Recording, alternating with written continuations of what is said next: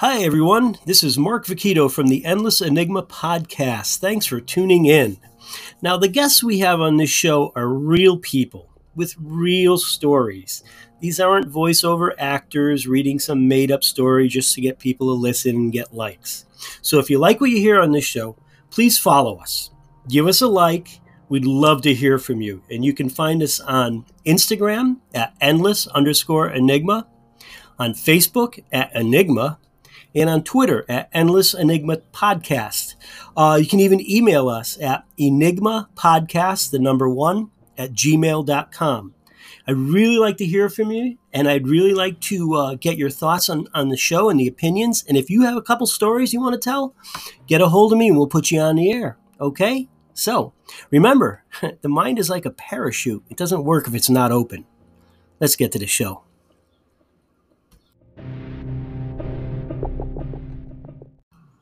All right. Hello, everyone, and welcome to Endless Enigma Podcast. Hey, today we got a really special guest on the line here. His name is Rich Daniels from Albuquerque, New Mexico.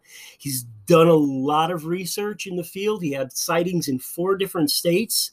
And, he mentioned Maryland. And, I was kind of thrown by that because you don't think there's going to be a sighting in Maryland of all places. I could see Colorado and Michigan and New Mexico, but Maryland, it's a little crazy. All right, so Richard, hello, how are you? I'm having a good time. Thanks for having me on, Mark. Yeah, great. So tell us a little about yourself and what you do and everything else.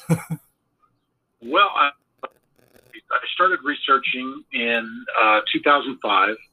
Caught the bug like a lot of people do after an encounter, and have been, fast on the trail of really what the truth is. And that's really what I push myself to go for. I'm not a guy who writes books. I'm not a guy who writes a blog. I'm a guy who researches and does a lot of hard science. And, I leave all the other type of things to the people that are interested in that kind of stuff. And I just stick with as much fact as I can get to. And it's taken me down some interesting pathways when it comes to the research community. And it's been, like a lot of people, it's been a real passion to be a part of it. But it's also been, very trying at times, as, the community can get kind of fragmented and kind of challenging to be able to deal with everything that's out there. But I've been looking forward to every bit of research that I can get to. That's great.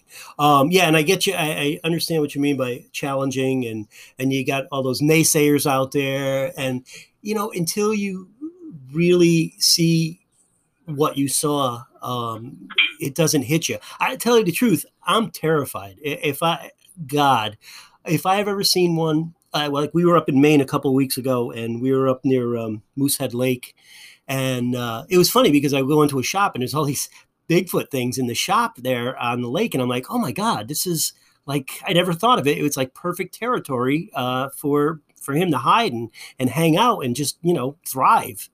Mm-hmm.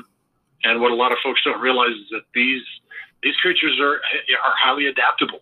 Absolutely. Yep. They've been seen in every one of the lower 48. They've been seen in Alaska, all throughout Canada. And there are also reports of the same kind of creatures on virtually every other continent as well. So, there's a lot to deal with when it comes down to it. But, it just seems as though there's a creature like this pretty much wherever you go in the world. You can hear a story about them, and it's an incredible thing. And I spend a lot of time reviewing reports and a lot of time talking to people in depth. I don't like doing just the preliminary, okay, where did you see this thing, and I'm going to go check it out kind of interviews. I try to talk to people 2 or 3 times most of the time and get into some real long conversations about where they are, as far as their experience and, how it's been with them, because it says a lot about the phenomenon when you talk about the impact that it's had on a lot of folks. And because I know the impact it's had on me. Two of my encounters have been pretty shaking. Right. You know, they've I been, mean, and when you say impact, you're talking emotional impact, right? Emotional and psychological Yeah. as well. I mean, there's a lot of folks that deal with that. You know, I shared with you a study that I did released a couple of years ago over 3 years of research. I spoke to over 400 people, and I selected 148 of them to use as part of the study, and to be able to compile a lot of the effects that they had, the reactions to their encounters, and different things that go on there. And I can tell you for certain that it is, for most everyone that encounters these creatures, it's a life-changing thing. Oh, absolutely. And you know, you have your reality is not the same as it once was, because you know, you felt safe, walking around in the woods. You felt safe going camping. You felt safe going hunting. And then you encounter a creature that absolutely terrifies you, that's not supposed to exist. Right. Now, do you feel that they're malevolent? Can be. Okay. Can be. Just like a person. Like a person, right? Everyone has a different personality. Mm-hmm. Yeah. I mean, one of my encounters, I was dealing with a creature that was very unhappy that I was there. And I can tell you it was not the most wonderful experience.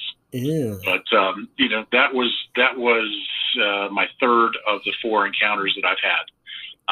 But I should probably start with the first encounter that I had, which actually got me interested in this field and, you know, set the fire under me. Uh-huh. And that was, you mentioned earlier that I've had an encounter in Maryland, and that was my first encounter. And that was in the area where 4 states converge: southern Pennsylvania, Maryland, the eastern panhandle of West Virginia, and then the northern tip of Virginia, all converge in an area right there. Uh-huh.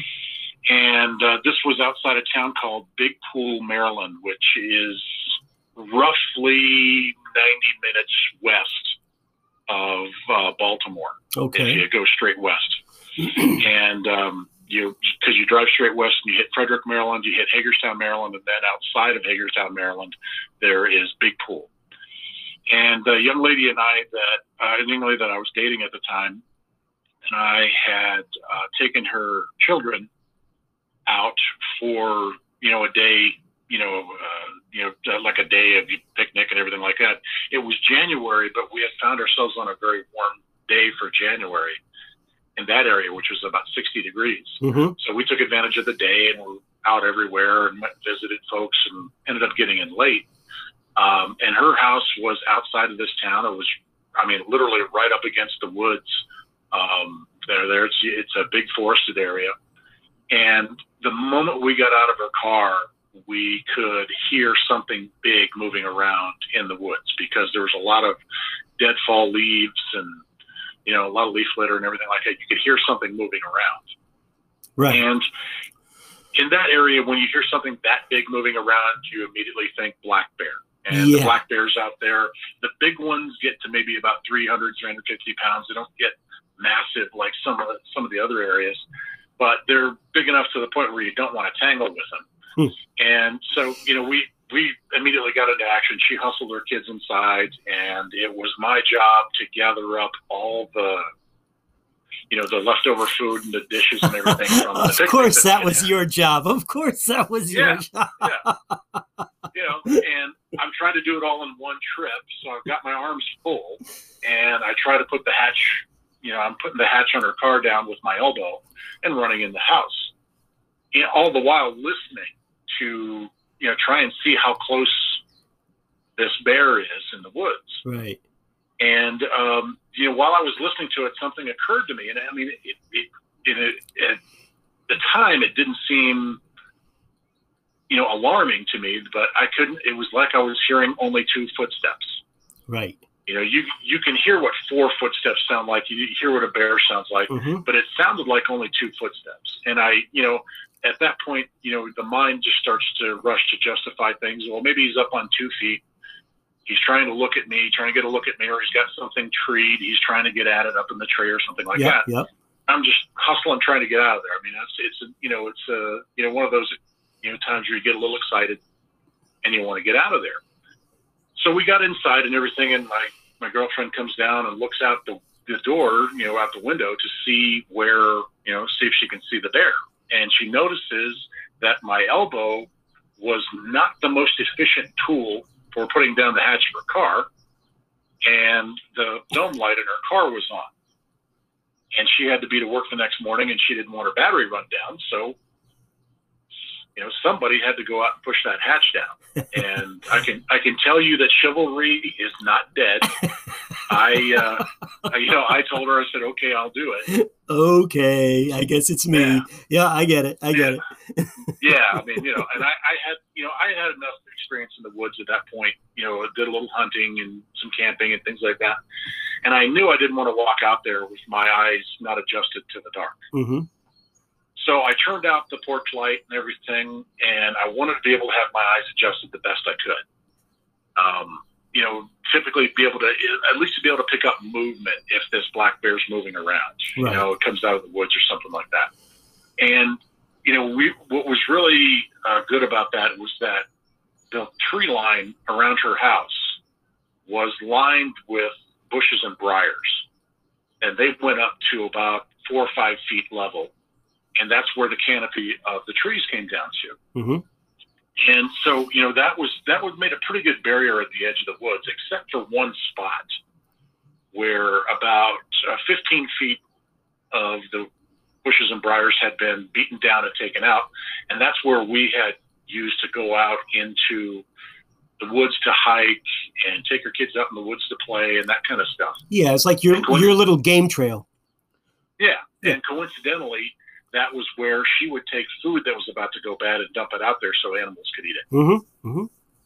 So my mind, I'm looking directly at that spot. Bears don't generally just ignore obstacles. They don't hurt themselves and purposefully trying to get to their prey. I mean, they do like we do. They take the path of least resistance. They don't want to get gripped up by a bunch of briars or anything like that. So I know that if it's going to come out of there, it's going to come out of that spot. Right. So I got my eyes adjusted well enough that I felt comfortable enough to walk out there, and I had to walk about 20 feet out to where the car was.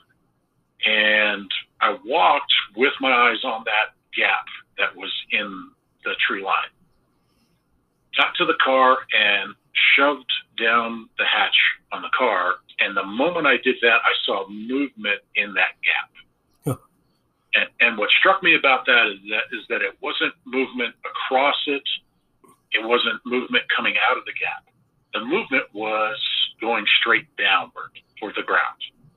Really? Like it was crouching down? Yeah, it was it was a mass moving down, and it just caught my eye because I wasn't expecting it. Uh-huh. Really, I mean, it was just something weird. And I looked, and I could see the shape of something there. And the moment I looked at it, I said, "That thing is huge." And in my mind, it's a bear. Right. Yeah, that's. I mean, up until that point, I would tell you that I was pretty much a Bigfoot agnostic.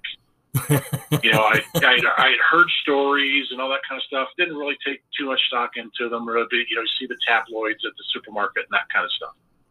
Didn't really think about it too much at all. So in my mind, I'm looking at a bear, and it's the biggest bear I've ever seen. And that's scary enough, right there. Its head was right at where the canopy of the trees were, which was 5 feet. About 5 feet. Yep. Yeah. And I'm looking at this thing like, holy cow, that thing's big. And then I see shoulders. And we're talking shoulders that stick straight out from where the neck is. Right. And they had to be 3 feet wide, maybe more. Wow. And I'm thinking to myself, what kind of bear has shoulders like that? Yeah, it didn't a register. bear, Nothing registered, yeah, right? Yeah. yeah, a bear, when a bear sits down, they are pretty much slope shouldered. Yep. Like a dog. They Yep. yeah. Yep. And you think about that. I was thinking like, wow, that's a funny looking bear. And then in front of it, I could make out knees kind of sticking up, like the thing is crouching like a baseball catcher. Yeah. Holy crap! And in a crouch, he's 5 feet tall. Yeah, and this strikes me again like, what kind of bear sits like that? When a bear sits down, it sits down on its haunches the way a dog does, or it'll sit down directly on its behind and stick its feet out. Yeah. And I'm just staring at this thing, again, I didn't know it at the time, but, there's a thing called cognitive dissonance, to where you're experiencing something and your brain just doesn't process. Doesn't register. It doesn't. Yeah. You're trying to process. Yeah. I get you. I've been there. Yep. Yeah. I was deep in the middle of cognitive dissonance at that point, because I was seeing something that my brain just wasn't grasping. Mm-hmm. And I stared at this thing for what must have been a minute. It was about 40 feet away. And then from behind me, I hear my girlfriend out the door going, "What are you trying to do? Get killed?" And that snapped me back to kind of reality. And I'm saying to myself, I say, okay, I got 20 feet to go, and there's this massive bear 40 feet away from me. Now, do I run or do I back up? The last thing in the world you want to do is run. Exactly. Because if you turn and run, the hunting prey responses will start, and they'll be on you. Instinct kicks in. So I just slowly started to back up, just backing away, and kept my eyes on this thing. And I got about 10 feet, and it hadn't moved. And I said, okay. And I just turned around and walked back into the house. And I figured, okay, done. My girlfriend asked me, "Oh, did you see it?" I said, "Oh yeah, I saw it. It was over there." Kind of, told her, I said it was the biggest bear I ever seen, that kind of thing. Mm-hmm. We stayed up for a little while to make sure nothing happened, and nothing did. And that was that. Now, 5 years later, let's go ahead 5 years, because this was in January of 2000 that this happened. Okay. 5 years later, I had, actually, I wasn't seeing that young lady anymore. I had met my wife, and we had gotten married and moved down to Orlando, Florida. And one thing that I deal with on a all too often basis is insomnia. Those nights where I just was not sleeping. Right. And so 3 o'clock in the morning, I'm turning the TV on, and I'm just flipping through the channels trying to find something, to occupy my time. On comes a I say this I tell people this all the time. The thing that came out of my mouth when I saw that was, okay, this will put me to sleep. And started watching this show without knowing much about it at all. And about 15 minutes into the show, there was a gentleman from who started to describe what it was he saw. And his description was about a 95% match to what I had seen that night 5 years before in Maryland. And it just came back to you. It just flooded right back, right? It did. And I can tell you at that moment, I got a chill down my spine. My hands started to shake. And I got up and went into the bathroom to splash some water on my face, and all the color had drained from my face, realizing what it was that was there. Because it was no bear. No. There's no way that was a bear. I had after that, I had told some friends of mine, that were hunters and everything, what I had seen. I said, you better watch out. There's a really big bear out there. And they just kind of laughed and said, no, there's nothing was that big, because you're talking an animal of the size that I saw, if it was crouching, was probably well over 600-700 pounds. Yeah, at 5 feet in a crouch, which is that's terrifying. Yeah. That's just a mass of an animal. Now, did it make any sound? Was there any sound? Was there any no. Like people say, there's always an odor? No sounds, no smell, nothing like that. But I could definitely see the shape of it, and I could definitely see some features. Yeah. And it was just incredible to me. At that point, 5 years later, the impact that it had on me. I was 1,000 miles away from where it happened. Right. And it still hit me hard. Yeah. Oh yeah. And I literally, I stumbled around in kind of, some people would call it a daze. But what I know now, it's called a stress response. And it's what your mind does and what your body does to compensate to be able to deal with a traumatic situation that you've had. And it's very similar to ADHD.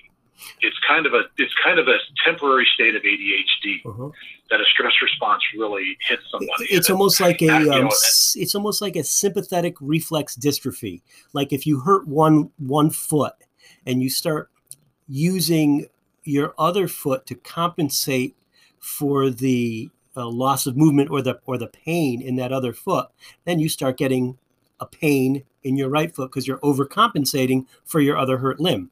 I've had that. Yeah. It's your mind really trying to cope. Right. With high stress. And it's the same thing. The same thing happens to people that get into, say, traumatic car accidents, or they witness acts of violence, or they're chronic abuse victims, that kind of stuff. I've worked in the mental behavioral health field as a paraprofessional for the last 12 years. And, I can tell you, I've dealt with a lot of folks in the same state. And I didn't know it was happening to me at the time. Right. And I was very lucky that my wife picked it up. And after about 2 days, she just said to me, she said, "Look, what's wrong? There's something wrong." And then I spoke to her what I call the words. And I think it's what anybody that's ever had an experience, an encounter with these creatures, they say the words before they're about to tell somebody about it. And the words are, "I just don't think you're going to believe me." Oh, yes. And I said those words to her, and luckily she just said, "Okay, tell me." And, what's ironic about it is that soon after that, that me relating that experience to her, she was a longtime employee of the federal government and had worked in the Department of Defense. When we moved to New Mexico here, it was for her to take a job with the U.S. Forest Service. So it was, I kind of got into a situation where I was in, closer contact with people that are out in the field all the time. Right. And to do so on an insider basis, because my wife was, she worked, higher up in the regional area for the Forest Service out here. And, I was very lucky that she listened to me and didn't pass judgment and didn't, do any of those, any of the naysayer kind of things. She understood me enough to know that if it had impacted me very, very heavily. And if I was reacting like that, there was something to it. Right. She didn't know what it was. She couldn't say for sure, but she knew there was something real there, something important there. So, I mean, I was very lucky to have had the support of somebody that would listen to me and that would let me talk about it. There's so many people that have these encounters that don't have that support, don't feel like there's anybody they can talk to. Yeah, without them criticizing them or telling them they're crazy and they don't know what they saw and it's just their mind playing tricks on you. No, that's not it. That's not it. Yeah, judgment and ridicule. I've had plenty of people tell me, "Oh, you saw a bear." Yeah. Excuse me. And then I have to tell them, okay, well, the research that I did, and has been confirmed, by several professionals in the field, is that the last time a bear of that size was in that area of North America was the short-nosed bear 10,000 years ago. Right. So, no, I didn't see a bear unless somebody just, got one of the biggest grizzlies you could find and set them loose in Maryland somewhere. Yeah, that's not going to happen. But I mean, that's part of my experience that I try to bring to people and let them know it's okay to feel what you feel about this. It's okay for you to tell people, look, this really shook me up. This crushed me. And, it's hard to deal with when you're by yourself. In the course of doing that study that I did, I spoke to several people. There was one fellow who I spoke to who hadn't spoken to anybody about it in 35 years. Wow. And to be able to walk around silent with that kind of impact on you, without being able to share, without being able to let it out, without being able to relate it to anyone, is I can't imagine what that was like. You know, I really can't imagine how that, you know, the mental pathways this gentleman had to create to be able to keep moving and keep being a productive human being. What that took, you know, it just takes, you know, a Herculean effort, I think, because, you know, that encounter shook me up quite a bit. And I've seen other people that these things have changed the entire course of their lives. Mm-hmm. You know, and it's really, really tough to deal with. Wow.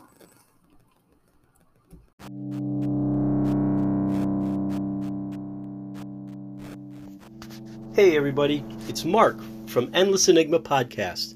Did you ever sit back while you're listening to your favorite podcast and say, man, I'd like to start one, but I don't know where to begin? Well, I did the same thing, and I came across Anchor. Now, Anchor is a platform that gives you everything you need to start your own podcast. You don't need all kinds of expensive equipment. Really, you need a laptop, headphones, a microphone, and maybe your cell phone. That's it. They have all the tools you need. They even distribute your podcast to other platforms. They do everything. It's simple, it's easy, and you know what? It's fun. So if you guys want to go out there and start a podcast, you got something to say, you got something to talk about, I urge you, go to Anchor, check it out. Believe me, you won't be discouraged. This is great.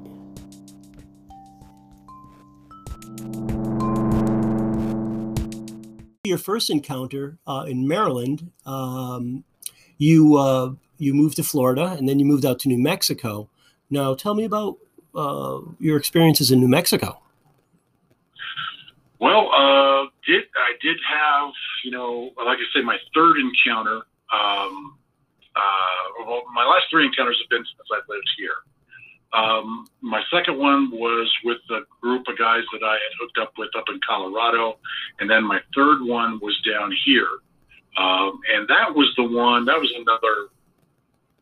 another harrowing type experience that I had out there. At that point, it was 2013. You know, I've been researching for a while. I spent a lot of time doing armchair research and really getting myself familiar with things and trying to educate myself on the subject.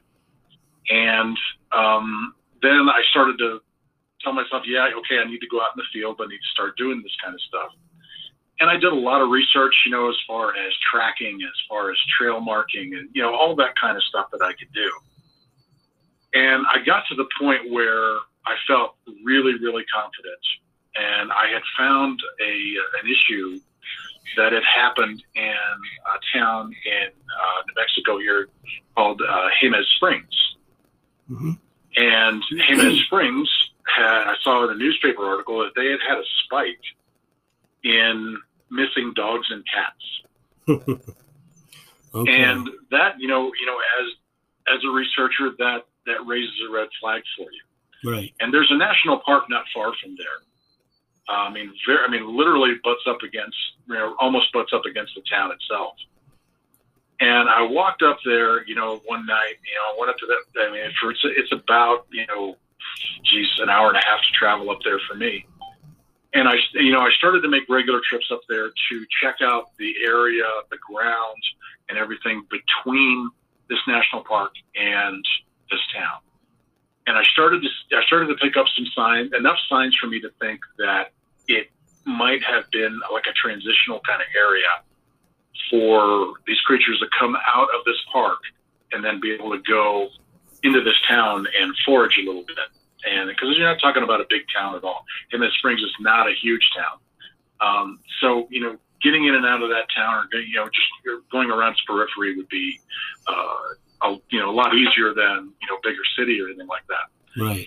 So my research turned me towards finding where they might be using to come, what they might be using to come out of this park and get over to the town. And I tracked it down to a little box canyon. And when I say little, it was maybe 300 feet long and about 75 or 80 feet deep to the bottom of it. Mm-hmm. It was just this little crevasse, that was there that would provide them. They could walk up from the floor of this national park through this thing and get out into the open and not have to worry about, being seen. Right. Coming out of the park. They could do this at night, and they could use that little little canyon for cover. And so I really thought, okay, I had seen some signs. I had seen a partial footprint there that convinced me enough that it's okay, they're using this. Mm-hmm. So I made up my mind. I'm going to go out there, and I'm going to be the man, right? I'm going to be that guy who goes out and finds them and proves everything and all this kind of stuff. I was so full of it right at that point. And I go out there, and you have to be out in you have to be in this park to be able to do this. And this particular park closes at night. Right. So you can't be out there after sundown. Well, I showed up, 4:00 in the afternoon or so, and walked into the park. It was about a 45-minute walk that I had to go from where I parked my car to get into where I needed to be. And I started to put together a blind out of just the deadfall wood that was around there. I got one that got to be about 3.5 or 4 feet high or so. And I got behind that blind and I sat down, and what I take with me out there is a regular 5-gallon bucket that has a seat cushion on it. Mm-hmm. So that's my thing. I can keep stuff in it as well as sit on it. It's pretty utilitarian. So I just planted myself on this seat behind this blind, and I was ready. And I know it was effective because right at dusk, 2 park rangers, now they're from national parks, came walking through this little canyon. And they didn't see me because, if they would have seen me, I would have got shooed out of there. Exactly. Yeah. So I know, I did. So you did a good damn job. Yeah. Yeah. So it was a pretty quiet night, and it was after midnight, probably somewhere around I'm guessing about 1:15 or so, that I started to hear things change. I started to hear less and less animal noise, and that's something that you really got to be attuned to when you're out there, because that's when trouble is coming. When it gets quiet. Yeah, and then I guess it was about 2:00 or so. All the animal noise stopped, and I'm talking about I didn't hear bugs, didn't hear anything, no birds, nothing. And it was not long after that I heard a distant kind of a howl. And I think, we've all heard that. It goes for about, 10, 20 seconds. Yep. And it's just this kind of what I started to call a sounding. And that's just like, hey, I'm here. It's just a long howl. And it was too deep for any coyote, that's for sure. And then a few minutes later, I heard another one that was closer, and they were approaching. I could tell something was coming this way. And the last one I heard I'm guessing was maybe less than a mile away. Mm-hmm. That I could tell it was just trying to. I don't know whether it was announcing its presence or whether it was seeing if anybody would join it or anything like that. Again, I have no idea what these vocalizations mean. And anybody that tells you they do, I'd really love to see how they confirm that. Yeah, right. But yeah, so it was about 20, 25 minutes after I'd heard the last howling noise that I started to hear something moving through the woods.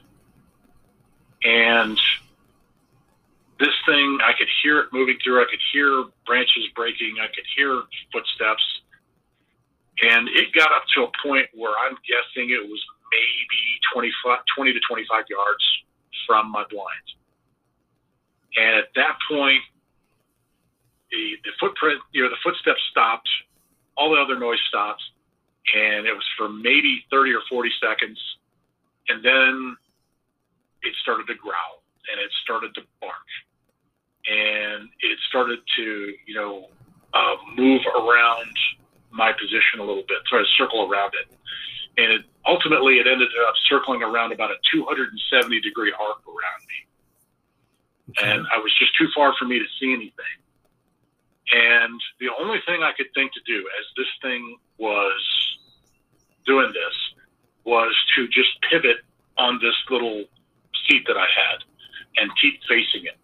Right. Because the last thing in the world I wanted to do was let an angry animal behind me. Right. So I just kept facing it, and it kept moving around. And I can tell you that this thing was angry, because I could feel, because my face was sticking up above the top of this blind. Right. And I could feel the sound waves hitting me in the face of this thing projecting. Was it that loud? Was it and barks? Was it shaking? And was it like did you actually feel it when it growled and it howled? Could you actually feel those, Yes. That's scary. I could feel the sound waves hit me in the face. Wow. And it was no bear. I can tell you that because this thing made a couple of times it made a noise that the only way I could describe it is as an angry gurgling kind of noise. Kind of like not a growl, but kind of, just kind of like you wanted to make one noise and something else came out because you wanted to try something at the last second. Yes. Yeah. And it was a very, and to be honest with you, I thought to myself, it's a very human noise. It's a very human-like noise. Right. But the voice and the power that it had was so deep and so powerful. And that's when, at that moment, that's when I realized how far over my head I was in. Right. I was out there. I don't carry a firearm with me in the woods, not because I'm against guns or anything like that. Gun rights and all that stuff. That's fine with me. Do what you want. But I just don't trust myself with one. I don't have enough experience using one, and to go out and get into a high pressure situation and to use one properly, I just don't. It's just not worth it. I really don't. Yeah, I don't trust myself. Not worth it. Yep. And there's not enough holes in paper targets that I could put in something to really train me to be able to handle a situation like that. So I had with me, I had a can of bear spray, and I had an air horn, a party air horn, which had gotten me out of plenty of scrapes with other animals before, because that's not a noise they generally hear, and it scares animals away. And that was pretty much what I had. I mean, that and a little camping knife that I had carried with me. And at that point, I realized if this thing really, really didn't want me around anymore, that there was nothing I could do about it. Right. And this whole scenario went on for about 40 to 45 minutes of this thing stomping around, my position, trying to scare me out of there. And it was stomping because every once in a while I could feel the vibrations in the ground. That's how big it was, and that's how hard it was stomping on the ground. Wow. And then at one point, after a while, I had heard it snap a branch off of a tree. And it was a distinct pop that you hear when, a branch comes off. Yep. And I thought to myself, okay, this thing's going to take that thing and come over here and beat the daylight out of it. Yeah, now he's got a weapon, right? Yeah. As if he needed one, because he really didn't. Yeah, really. But then a few seconds later, this branch landed about 7 feet to my left. And this thing had taken a branch and thrown it, 20 to 25 yards or so. Wow. With pretty good accuracy. It nearly hit me. Wow. And then after that, the noises faded off. had headed back into the park where it had come from. So basically, that was a shot across the bow. Yeah, it was that. Okay, you take this with you, that kind of thing. Uh-huh. And when the noises died out, I mean, I looked at recording, whatever I could off of, and it was, almost 5 o'clock at that point. So it had walked up on me about 3:30 or so, I guess. And this had all gone on intermittently, and I looked at it, it was almost 5. And I said to myself, I don't have a flashlight, and it's dark. I am not trying to get out of here. I'm gonna get myself killed trying to get out of this, this forest. So I sat there and waited for first light, which was over an hour. Yeah. And that was the longest hours of my life. I would imagine. Because I didn't know if this thing was going to go back and get its buddies. I didn't know what was going to happen. I had no idea. When I had enough light, I started packing up my gear. And in the course of packing up my gear, I look over at this branch that it threw, and the branch was about 3 inches thick. Holy cow. And about 7 feet long. And snapped off clean. Yeah. Wow. Just snapped right off. And I was scared up until that point. And then I saw the size of this branch, and I knew that branch itself probably weighed about 30 to 40 pounds. Right. And this thing could fling that thing that far. 70 or 80 feet. That's insane. With some accuracy. Yep. And that's when it really got to me. And I picked up my gear, and I turned a 45-minute walk into about a 20-minute jog back to my car. Got everything in my car, and shut the door, and put the key in the ignition, and that's when all my emotions let loose. Yeah. And I'm not a small guy. I'm 6'2", and I'm a 300-pound I played college baseball. I was a power lifter. I've done all kinds of stuff like that, and I'm not too proud to say that I cried like a baby hell yeah. for about 15 minutes, because all the pressure and all the emotion of all that just came at me all at once. Yeah, yeah. And it was a brutal response, but I walked out of there counting myself very lucky, because this thing was obviously not happy with me in any way. But you didn't catch a glimpse. I don't know what kept it from coming after me, right. But it didn't. Probably just warning you, this is my territory. Don't need you here. Yep. Well, it was just telling you, it was trying to scare me away. Yeah. I know it was trying to scare me out of there. Yeah. But in the same case as a bear, you're not going to run. You're not going to run because it's not going to get you anywhere. Well, I had put myself in a position where I couldn't go anywhere. Right. And I didn't have the equipment to, I didn't have any night vision, didn't have anything like that. So I was stuck there. And that was all part of my ignorance. And, thinking that I had everything covered and I knew all I needed to know. And yeah. That put me in a really bad spot. I feel really lucky to have come out of that without getting hurt. Yeah. Wow. That's a hell of a story. Holy cow. Now, question. I hear all these people and these people talk about Bigfoot and stuff like that. Flesh and blood creature, interdimensional. I mean, what do you say? What's your take on that? I've heard a lot of stories. I've read a lot of reports about people saying that they walk into portals or that they disappear. Even interviewed a few people that have talked about it. I can tell you, I've never experienced that myself. I have no experience with that. No orbs. My experience is with an actual animal that's out there. Right.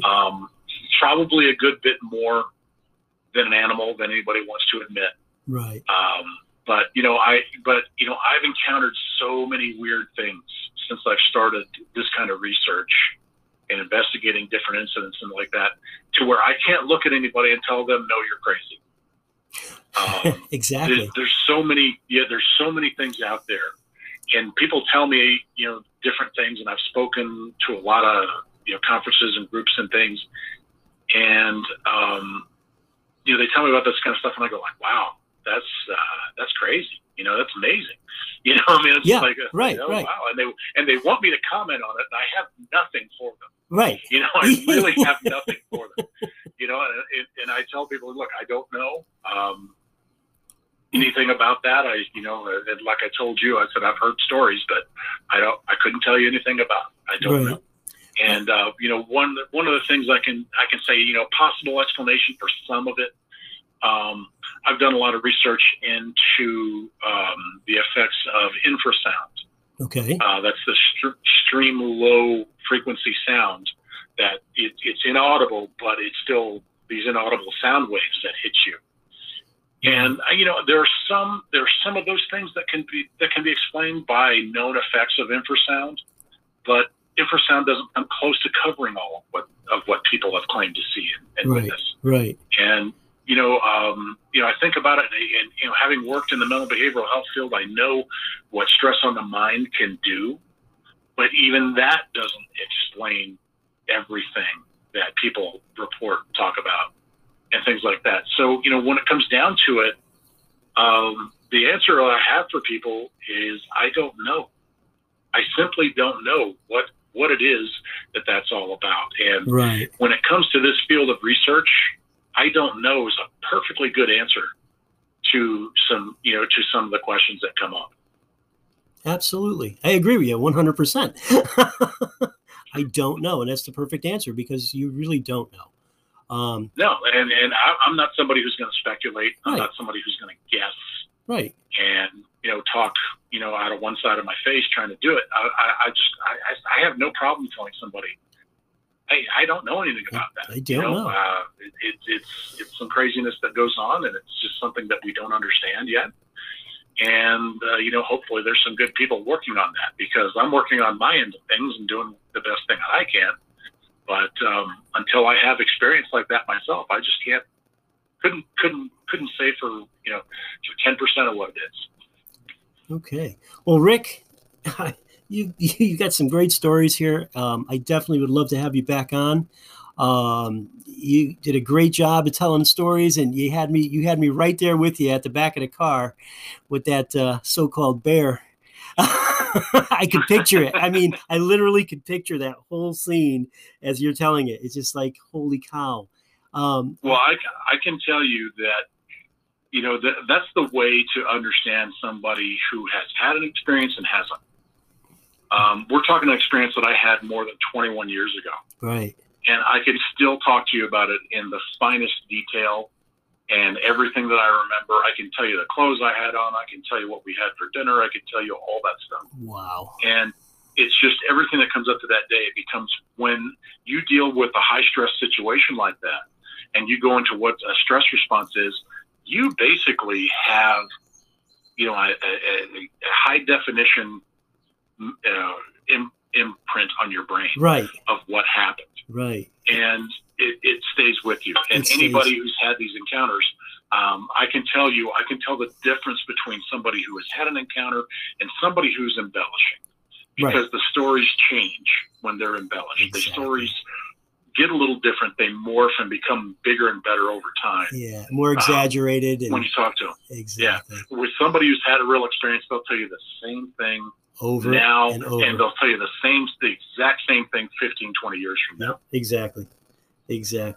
Well, Rick, thank you so much for taking time out and on such a short notice. Absolutely. You did a great job on the show today, and I would definitely love to have you back. I'm going to read your paper that you sent me. I'm really interested in it now. And good luck on your research, and feel free to, reach out to me anytime you want if you got some more stories, or if you actually get some cool pictures or something. If you ever get some evidence, that would be so cool. Well, it's my pleasure to come on, and I come out and I do these things because I work with people who have had these experiences and have been traumatized by them, and I come out and I do these things to let people know that they're not alone. Right. That there are people out there that are going to listen to you, that aren't going to judge you, that aren't going to ridicule you, and that there are places for you to go to be able to talk to folks and be able to share this and get this out of you, because holding that in there, it's a trauma it's trauma in and of itself not to be able to tell people about it. Right. Because it builds up like pressure inside you, and you need a relief valve somewhere, you know? Yeah. And I want people to know that there are folks out there that will listen and are supportive. And for those that haven't had the experiences, to be that person that'll listen and be supportive. There you go. Yeah, it's weird. Yeah, it's very odd, but you know what? Just take a look at the impact it's had on this person that you're talking to, and let that be your guide. There you go. And I think that's a big deal for folks. But Mark, thank you for having me on. Give me this opportunity. It's been a pleasure. It's been a pleasure, and it's very, very informative. And keep doing what you're doing, man. I mean, I don't think there's very many people out there that are doing what you do psychologically to help people. That's fantastic. Keep up the good work, Rick. Thank you very much. All right. Bye-bye.